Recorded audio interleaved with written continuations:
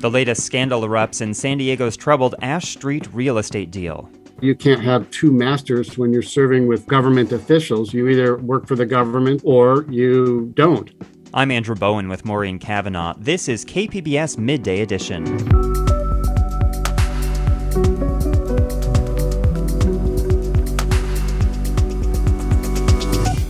California expands Medi-Cal coverage to include some undocumented residents over 50.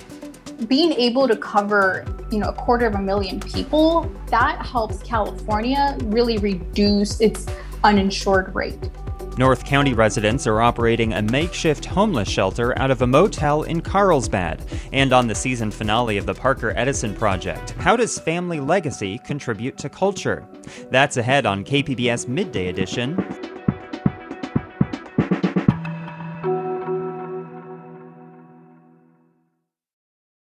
The address 101 Ash Street has become synonymous in San Diego with the city's horrendous track record on real estate deals. In 2016, the city council approved an agreement to lease and eventually purchase the high-rise office building downtown. What followed was one scandalous revelation after another: costly repairs, asbestos violations, lawsuits, and this week we learned a chief architect of the deal was advising the city while also getting paid by the building's sellers. Another scandal and maybe a chance for the city to get out of this mess. Joining me to unpack this story is Jeff McDonald, investigative reporter for the San Diego Union Tribune. Jeff, welcome to the program. Hello, Andrew. Thank you so much for having me. This story has been unfolding for years now, yet there are probably listeners who aren't too familiar with it. So let's start from the beginning. Why did San Diego decide it needed this building at 101 Ash Street?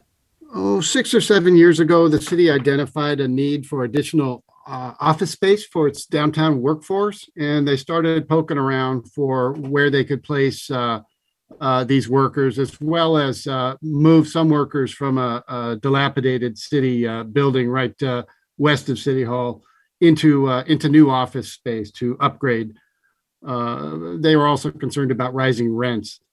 So they identified a number of buildings they could move into, and the 101 Ash Street was, of course, in the mix because Sempra had vacated the property in 2015. And as I mentioned, there were costly repairs. There was asbestos dislodged into the air. The building has been uninhabitable for basically since the city started leasing it. And the latest revelations about this scandal center on a real estate broker named Jason Hughes. So explain who he is and how he was involved in crafting this deal.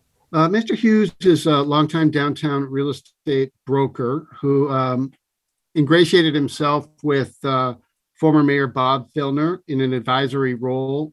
He had earlier approached Jerry Sanders during his mayorship about advising real estate services. The Sanders administration did not take him up on that offer. But after Mr. Filner resigned in 2013, Kevin Faulconer was elected and did tap Mr. Hughes for his real estate acumen.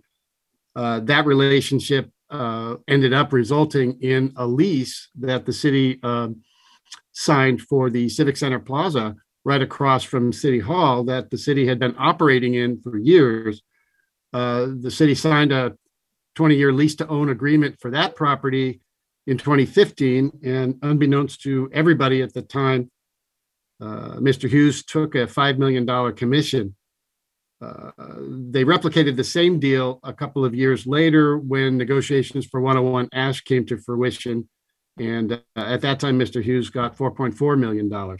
So you reported Monday night, and then the city attorney's office confirmed Tuesday that Hughes did get this $9.4 million in fees for executing the 101 Ash deal and the deal on the Civic Center Plaza. Brokers get paid fees like this all the time. So why does City Attorney Mara Elliott say that these payments were improper? Well, the city's position today is that they were unaware of these payments until they learned about them in the discovery process, presumably earlier this year. That contradicts what Mr. Hughes's attorneys have said, is that he repeatedly informed city officials that he wanted to be paid. There was no specificity in the documents I've seen about how much Mr. Hughes would be paid or who specifically would be paying him, but it clearly was not going to be the city. According to Mr. Hughes and his lawyers, the senior officials at City Hall knew about this and were aware of this. He has told Cystera, which was the middleman broker that paid Mr. Hughes, that he has written authority to seek payment from Cystera. I've not seen any evidence of that. Cystera hasn't provided it. They've said that everybody was aware Mr. Hughes was being paid, everybody except the public, and presumably the city attorney until earlier this year. Tell us about the new legal claims that the city has filed against Hughes. What are they, and what are they hoping to accomplish there? Well, it's a a government code violation, an anti-corruption law. You can't have two masters when you're serving with, government officials. You either work for the government or consult with the government, or you don't. He's accused of conspiring, really, to defraud the city of millions of dollars by not disclosing his financial relationship with Cystera, this middleman broker. What the city attorney's office is planning to do now is use that finding to nullify both lease-to-own arrangements for 101 Ash Street and for the Civic Center Plaza, which, again, the city has been occupying for years and years. So it'll be interesting to see if those contracts get thrown out and how and whether they'll be able to claw back any of the tens of millions of dollars the city spent on this property. So this deal for 101 Ash took place under former Mayor Kevin Faulconer's administration. Faulconer, of course, is now running for governor. What has he said about these new revelations regarding Jason Hughes and his involvement with the deals? Well, yesterday was the first statement I got from the former mayor in many, many months, which I found curious. And his position is that he didn't know anything about these financial arrangements and they're completely improper. That, of course, contradicts with what Mr. Hughes and his lawyers have said. So, we'll have to see how that shakes out and as to how it might affect Mr. Faulconer's race for California governor remains to be seen. Now, all this started, as you said, because the city needed more office space for its workforce downtown. But much of that workforce, of course, has been working remotely for more than a year now, as have many of us. Has the city begun to reassess its need for downtown office space? Yes, I think the city is always assessing its needs and its mid and long-term, needs. They still think that they need more office space. Now, I haven't asked lately, but when I last looked into this issue early this year, their position is that they're playing the long game and they expect 5 years, 10 years, 15 years down the road, they will need this additional office space. As I said, some of the property that the city workforce is housed in today is probably in worse shape than the 101 Ash building. So the city still is going to need downtown office space post-pandemic, but we'll see how that shakes out. And Jeff, do we have a full accounting of how much money this 101 Ash deal has actually cost city taxpayers? No, they don't have a full accounting on where all the money they spent went.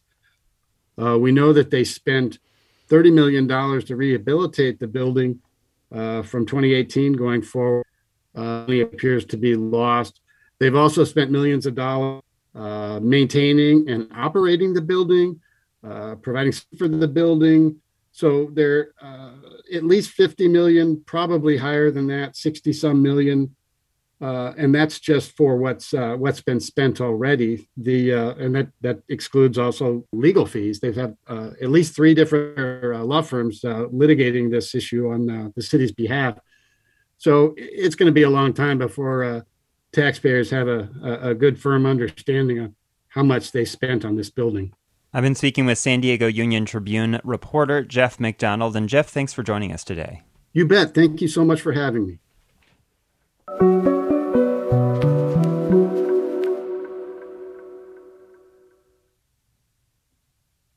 The California budget process is coming to a close as the governor and lawmakers hurry to finalize last-minute bills. The new fiscal year begins tomorrow. One deal that's already been struck is an expansion of the state's Medi-Cal program. The expanded coverage will remove the asset rule that's plagued some senior Medi-Cal enrollees and expand Medi-Cal to low-income undocumented immigrants over the age of 50. The budget projects the yearly cost of the expanded expansion at over $107 million, but it's a fraction of the $76 billion budget surplus California has announced. And joining me is Cal Matters reporter Ana Ibarra. And Ana, welcome to the program. Thanks for having me, Maureen.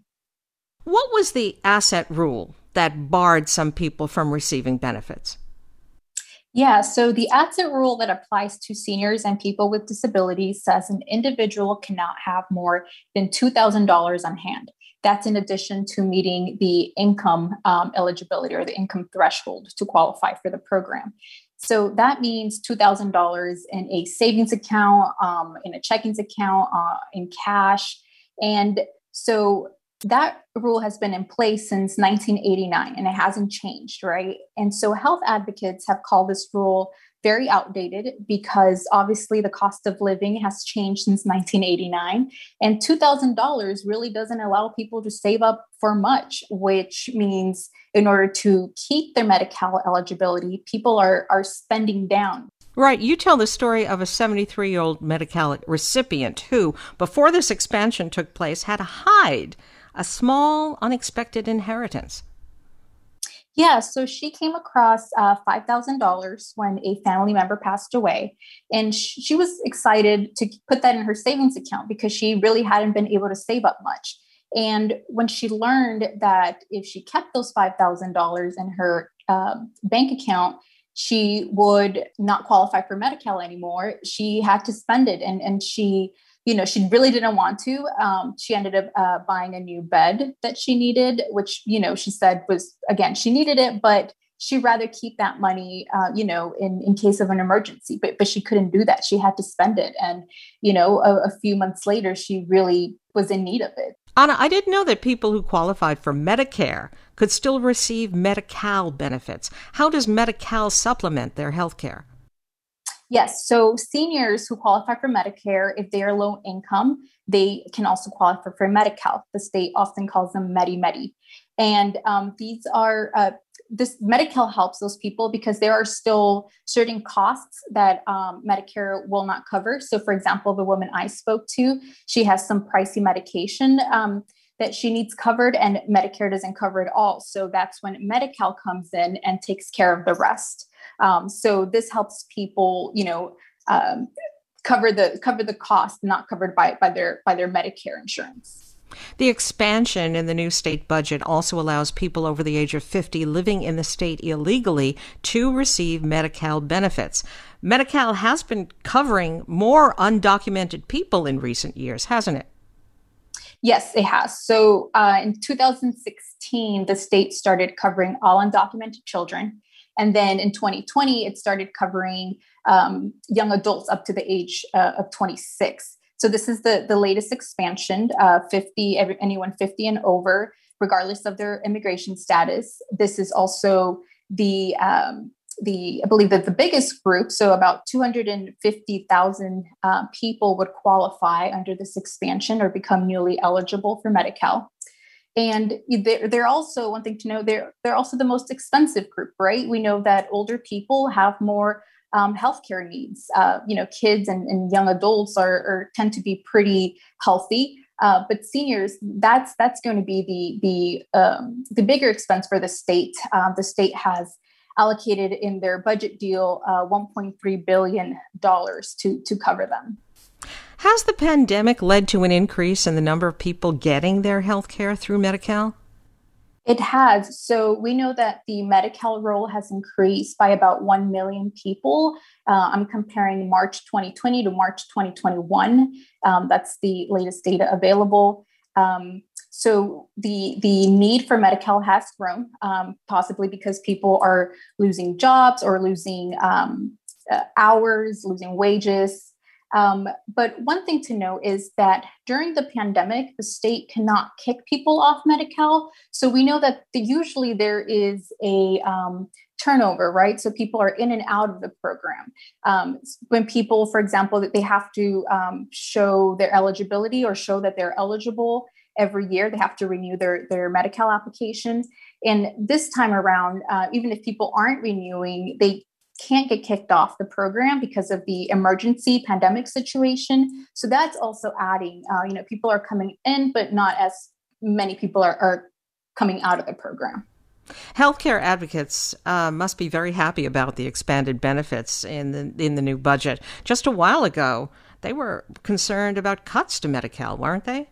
They were. So after the recession in 2007, 2008, a lot of programs got cut, and slowly, they've been getting those programs back. And I'm talking about things like dental and other optional benefits like eyeglasses and podiatry.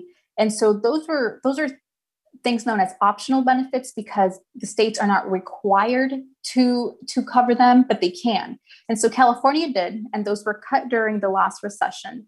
And so they, like I said, they slowly been coming back. But last year, because the state was looking at a potential deficit with the pandemic, they were worried that those optional benefits would be cut again. And last year, they stayed in place, but any planned expansions were not allowed or did not happen. So, from being worried last year that they might lose some of the programs to, now being able to expand because of, the $76 billion surplus in the budget, that's a big 180 for them, as one advocate explained it. So it's definitely things have turned around. In the larger picture of California healthcare, why does this expansion of Medi-Cal matter? Right. So this matters because the biggest chunk of California's uninsured population are undocumented people.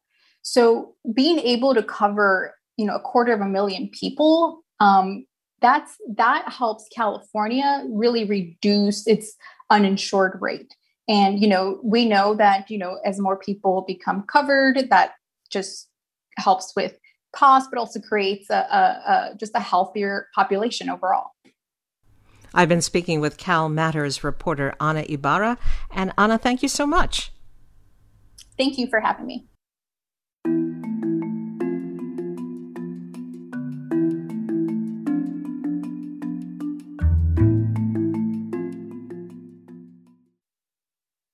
This is KPBS Midday Edition. I'm Maureen Cavanaugh with Andrew Bowen. Jade Hindman has the day off. Individual community members are stepping up to create resources to help the growing homeless community. KPBS North County reporter Tanya Thorne tells us about one individual running and funding a shelter out of a motel in Carlsbad. Vanessa Graziano didn't expect to be running a homeless shelter. She starts each day at the Carlsbad Village Inn Motel, where one of the rooms serves as an intake office. Here, coffee is served daily and meals are planned. We have dinner being provided from Jewish Collaborative Services. They do it every Monday, and they've been doing it for like 6 months. This is also where she meets the people who are staying at the shelter to talk about what's going on in their lives. Depending on what they need, everyone's unique, right? We just find out who they are. I get to know them, their story. This all started last year when Graziano, who had once been homeless herself, decided to pay for a motel for a family in need. That act of kindness grew into what is now the Oceanside Homeless Resource. When the COVID hit, we realized we needed to create some kind of shelter and also food service. So I came together with a few people out there and we started this emergency COVID shelter, which absolutely grew. The one motel room grew to 15 rooms that now house 35 people, including 14 children. And all the people here are absolutely moving forward. Originally, Graziano was operating out of an Oceanside motel, but costs forced her to look for a cheaper option, landing her in Carlsbad. Every day, Graziano jumps on social media to ask for donations to keep the shelter running. Over the last year, we've probably raised over $250,000, and it's just through me, private funding, different churches, local that have come on board. We've had a few grants here and there from private organizations, but honestly, it's I have to raise $1,000 a day to keep everyone here safe. Sharna Barron has been at the motel shelter for a couple of weeks after being homeless for 2 years. She needed stability. When you're on the streets, you can't be stable. I mean, really, you can't. They kick you out. I was sleeping on the benches over at the harbor. They kick you out. I was sleeping on the ground. They got kicked out over there. You can't. The motel has given Barron a semi-permanent address that helped her get a job. She started last week. Desiree Young is another shelter resident just starting a new job. She and her family are going into their 3rd month at Graziano's shelter. They also needed stability and an address to get her children enrolled into school. It's hard to get a job or even put them into a school where they have to be going when you move around. Graziano says she listens to what her clients need, but there are rules they have to follow. It is a come-as-you-are program, but we are very, if you're on drugs, we really want you to understand you can be here safe, but we're going to get you into detox and recovery because that is the next step. The nonprofit has been able to move 38 clients into permanent housing. Graziano also connects her clients with resources like county caseworkers and healthcare. She also arranges employment assistance and transit passes to get them to their new jobs. Those groups are important because it's grassroots, it's people, it's individuals in the community saying, you know what, I want to do something more in my community. There's just not enough resources.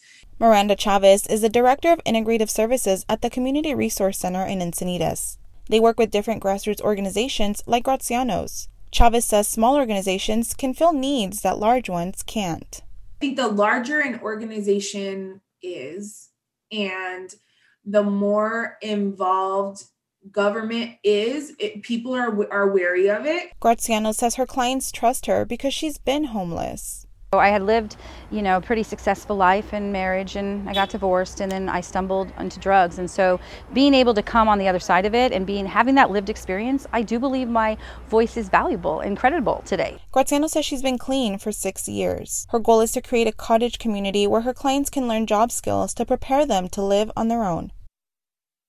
Joining me is KPBS North County reporter Tanya Thorne. And Tanya, welcome. Thank you, Maureen. Is this really a one-woman operation? Does Vanessa have any help in running her homeless shelter? Yes and no. Vanessa does run the shelter on her own. She started it, she raises money for it, and she's the organizer. But she does work with established resources and agencies to get her clients the help they need to get them back on their feet. So whether that's rental assistance, substance abuse help, or even having to go and get an ID card or a driver's license. So she helps with all those needs that her clients need. She has to raise $1,000 a day to keep the shelter operation going. Does she get any money from Oceanside or the county? This is something that really stuck out to me in the story. I see her on social media, and every day she's asking for private donations. And she's so grateful, even if it's a $5, $10 donation, because at the end of the day, it does make a difference. That could be a meal, right? And so Vanessa told me she has received larger donations and was actually expecting a $65,000 grant from the city of Oceanside, but unfortunately, it was recently rescinded. And, I've learned that the thing with grants is that you have to follow certain rules and meet specific requirements. And if one thing is out of place, there goes your grant approval. So, it's tough for these smaller grassroots organizations to get large grant funding like that one without having to change, in order to meet the needs of the financiers like the city of Oceanside. And Vanessa Graziano couldn't even keep her Oceanside homeless nonprofit in Oceanside because it became too expensive? Yeah, the organization is called the Oceanside Homeless Resource, but it's currently operating out of a Carlsbad motel. And she chose the name originally because all the people she was helping were homeless in Oceanside, and they were operating out of the Oceanside Travel Lodge. But like many businesses, the motel needed to make up some of that money lost during COVID, so they had to bump up their rates. And this is what ultimately got them into Carlsbad, but she did tell me that they are exploring options to return to Oceanside. It's interesting that both of the people that you spoke with who were staying at the shelter talk about having to move around and being kicked out of places while they were homeless in Oceanside. Oceanside just recently dismantled homeless encampments and put boulders up so they couldn't be reoccupied. Why did that happen? Yeah, well, those encampments got dismantled and replaced with rocks because they were growing. And, with that growth comes safety concerns for everyone, the people living in the encampments, the nearby businesses, and the residents of the city and just nearby. There were complaints from local businesses that the encampments were scaring clients away. They were scared to go and eat at the establishments when they see all these tents propped up, at the storefront.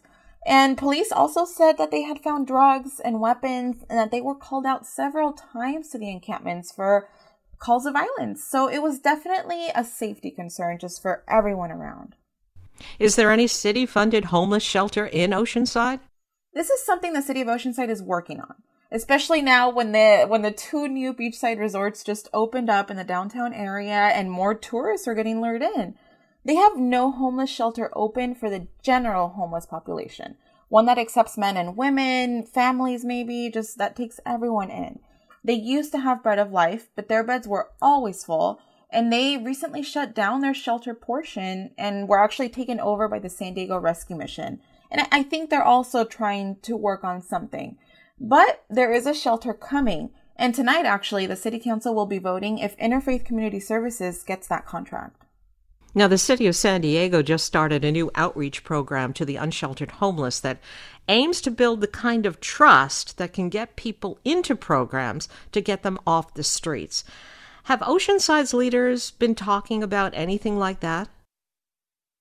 Well, they're trying, right? I mean, the shelter will be a huge help, but it will not solve homelessness. When people were uprooted from the homeless encampments, they were offered motel vouchers.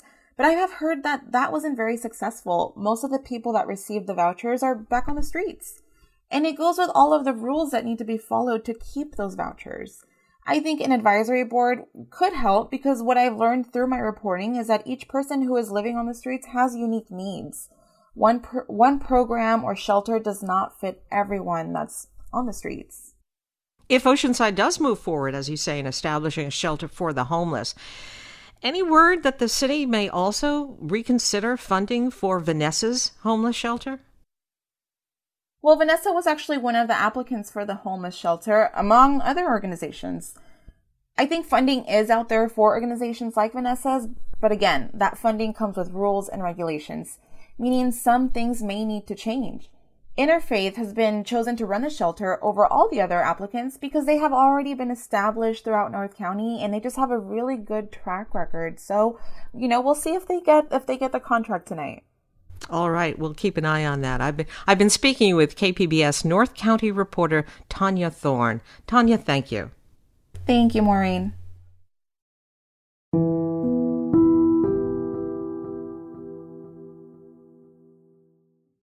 San Diego has a new proposal designed to overhaul many of its more dilapidated neighborhood parks, and it's doing so by luring developers toward the city's transit hubs. The proposal is not only designed to revitalize parks in historically underserved neighborhoods, it also aims to incentivize developers into building more affordable housing in the process.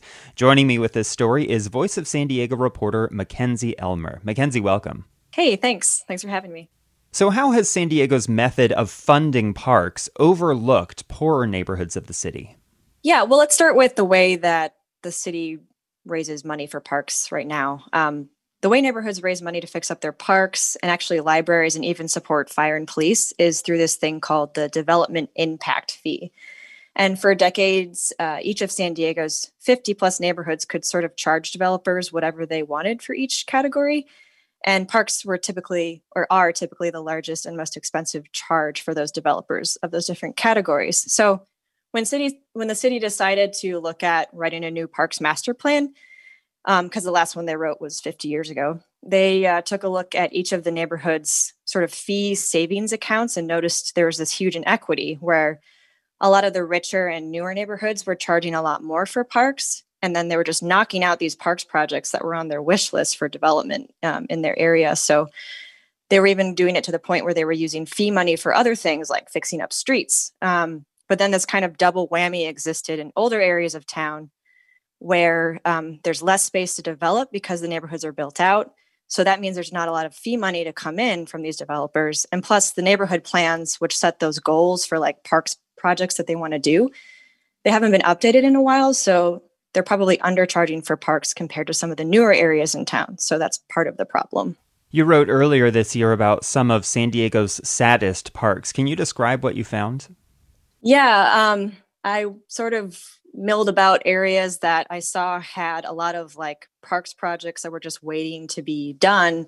And I landed in Sherman Heights area and just noticed there was really only a joint use park there, meaning it's basically a schoolyard that also the neighborhood can use on occasion.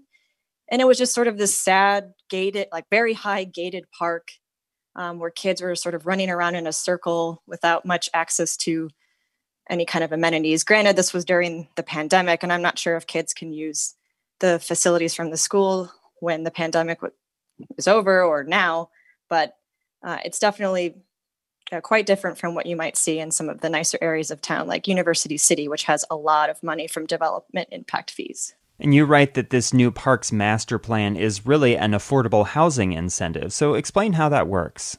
Yeah, so the city in this new iteration of the plan decided to kind of work in some discounts for developers who wanted to pursue building more affordable housing.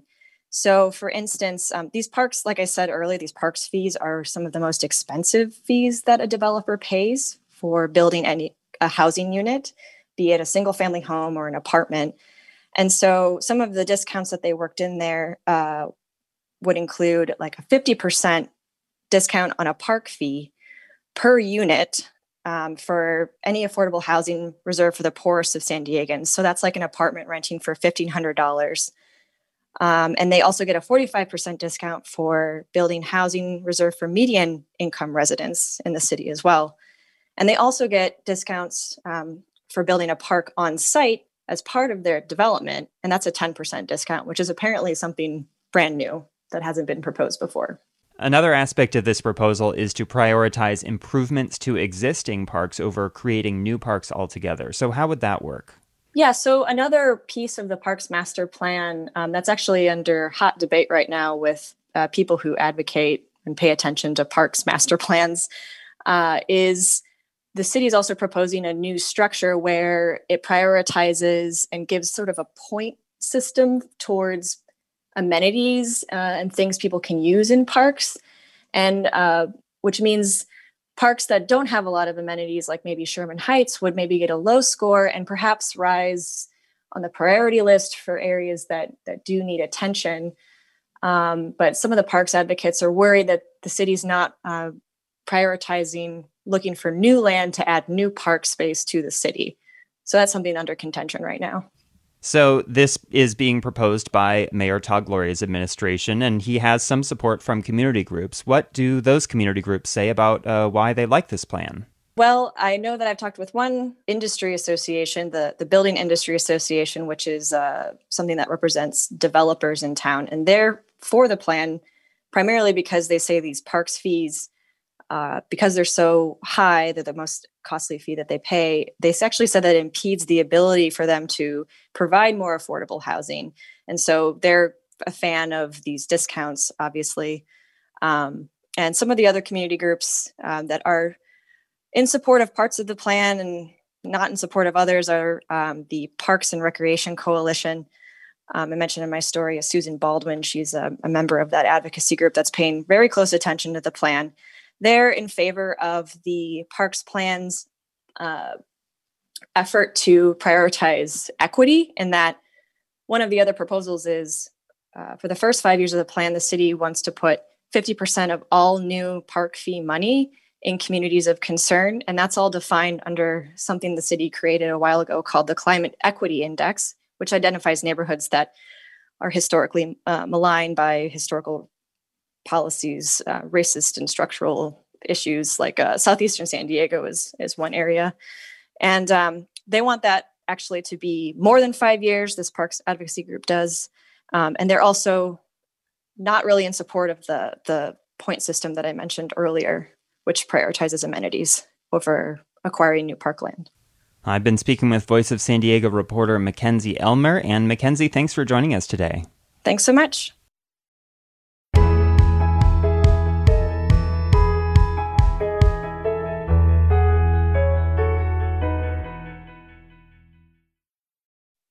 You're listening to KPBS Midday Edition. I'm Maureen Cavanaugh with Andrew Bowen. Jade Hindman has the day off. Think back to your childhood. Were there people, experiences, family traditions, even books, music, and movies that helped shape who you are today? That's the question Parker Edison explores in the season finale of the KPBS podcast, The Parker Edison Project. How does family legacy contribute to culture? I come from a long line of go-getters, people who made opportunities where there are none. My great aunt on my father's side was Hattie Noel. She sang with Count Basie's band and appeared in 15 movies, including King's Row with Ronald Reagan. She auditioned for the role of Mammy in Gone with the Wind, but lost to Hattie McDaniels. On my mother's side, my cousin Deborah started off as a faceless accountant in the 90s and worked her way to Prince at Paisley Park and Dr. Dre at Interscope Records. The Chronic. They made something out of nothing. One of Parker's influences growing up was underground hip-hop royalty Masta Ace. In this excerpt, Parker had a chance to ask Masta Ace about how family influenced his music. Something that might seem small and insignificant, like sharing your favorite movie or record, can have an impact that reverberates across generations. In some instances, it creates a scaffolding culture that shapes who others become. My next guest is not related to me. He's not a personal friend, but his experiences directly affected me as if he was. And I think it did the same thing to the people around me. It's an honor to even discuss his contributions. What's your name and what city are you in?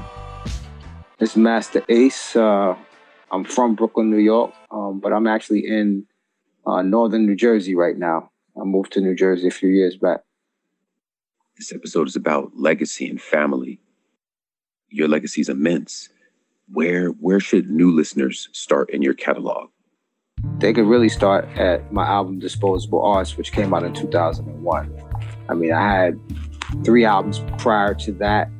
It wasn't really until 2001 when I got my independence as an artist that I really started to, I feel like, flex my creative muscles and use my writing ability to really get the message across to the listeners. So if you just want to get a real sense of who I am as an artist and as a person, I would start at Disposable Arts and go forward from there.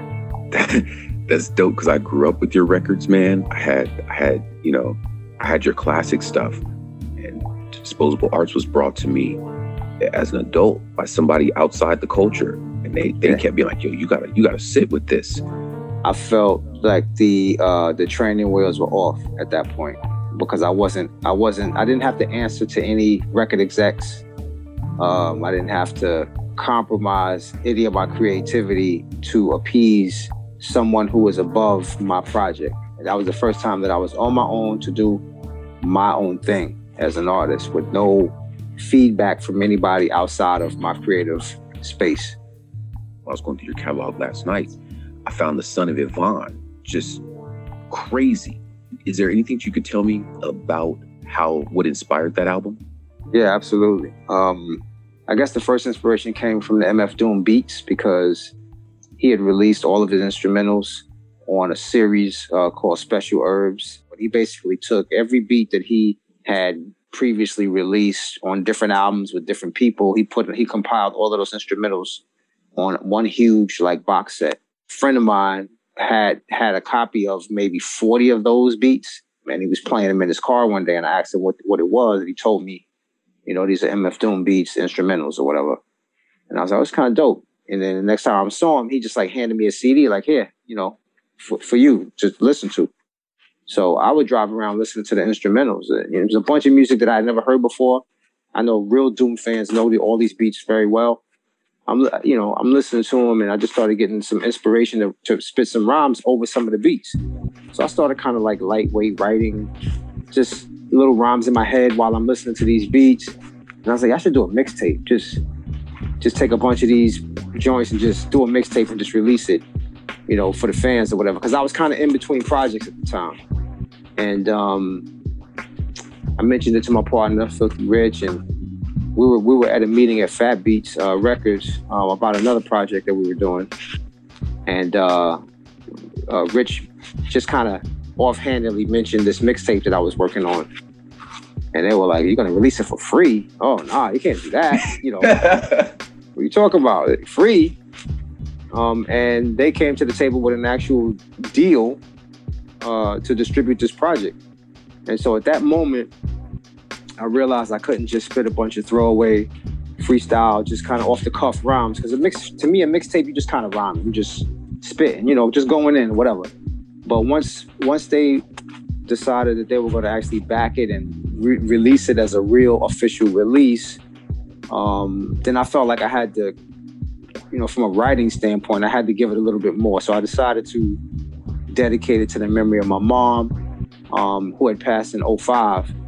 And, I was still struggling with that. It was 20, Son of Yvonne came out in 2012. So my mom passed in 2005. So up to that point, I was still having a tough time dealing with it and coming to grips with it. And I needed a way to kind of release some of my feelings and thoughts and things I didn't get to say. So I decided to kind of put that on the album and make it about my childhood as it relates directly to her. So I take the listener back to me at around the age of 12 or so. And I take you back to my old neighborhood and you get a chance to kind of peek into the relationship between me and my mom during that time period. And I decided to just make the album about that. Do you have siblings? Did they hear the album? Was it a point of conversation? I'm an only child, which probably lends to the difficulty I was having with her passing unexpectedly like that. And I did share it with other family members, cousins, aunts, uncles, like those types of folk. I sent a few copies out to a few family members around the country, and they gave me their reaction and their response, and it was all positive. They just kind of knew I was going through stuff, so they were just happy that I did it, and it kind of became in a certain way, it became kind of like therapy for me to release that album and to put it out there. There's a track where MF Doom shouts out Guru from Gang Starr, and now that Doom has passed away, that is super surreal. Did it feel as special then as it is now? No. When he shouted out Guru on the song, it was because the night that I sat down with him, we were booked on the same festival, the Montreux Jazz Festival out in Europe, and we were booked on the same festival, and we were actually on the same bill. So the night the night that we performed together, I went on stage. Part of my show at that time, because it was pretty close to the passing. It was recent to the passing of Guru. In my show, I would do a Gang Starr song. I would spit a whole verse. I would perform that every single night. And so he actually was stage side when I performed the joint. When he started to write his verse months later, I guess he drew inspiration from that night, seeing me do the Guru song. And that's what kind of helped him, I guess, put his lyrics together for his verse. I was raised like a Muslim, praying to the east. Nature of my life relates rhymes I release like a cannon, because I've been planning to be ramming what I wrote. That was Parker Edison, host of the KPBS podcast, The Parker Edison Project, speaking to underground hip-hop legend Masta Ace. To hear the entire episode, go to kpbs.org or wherever you listen to podcasts.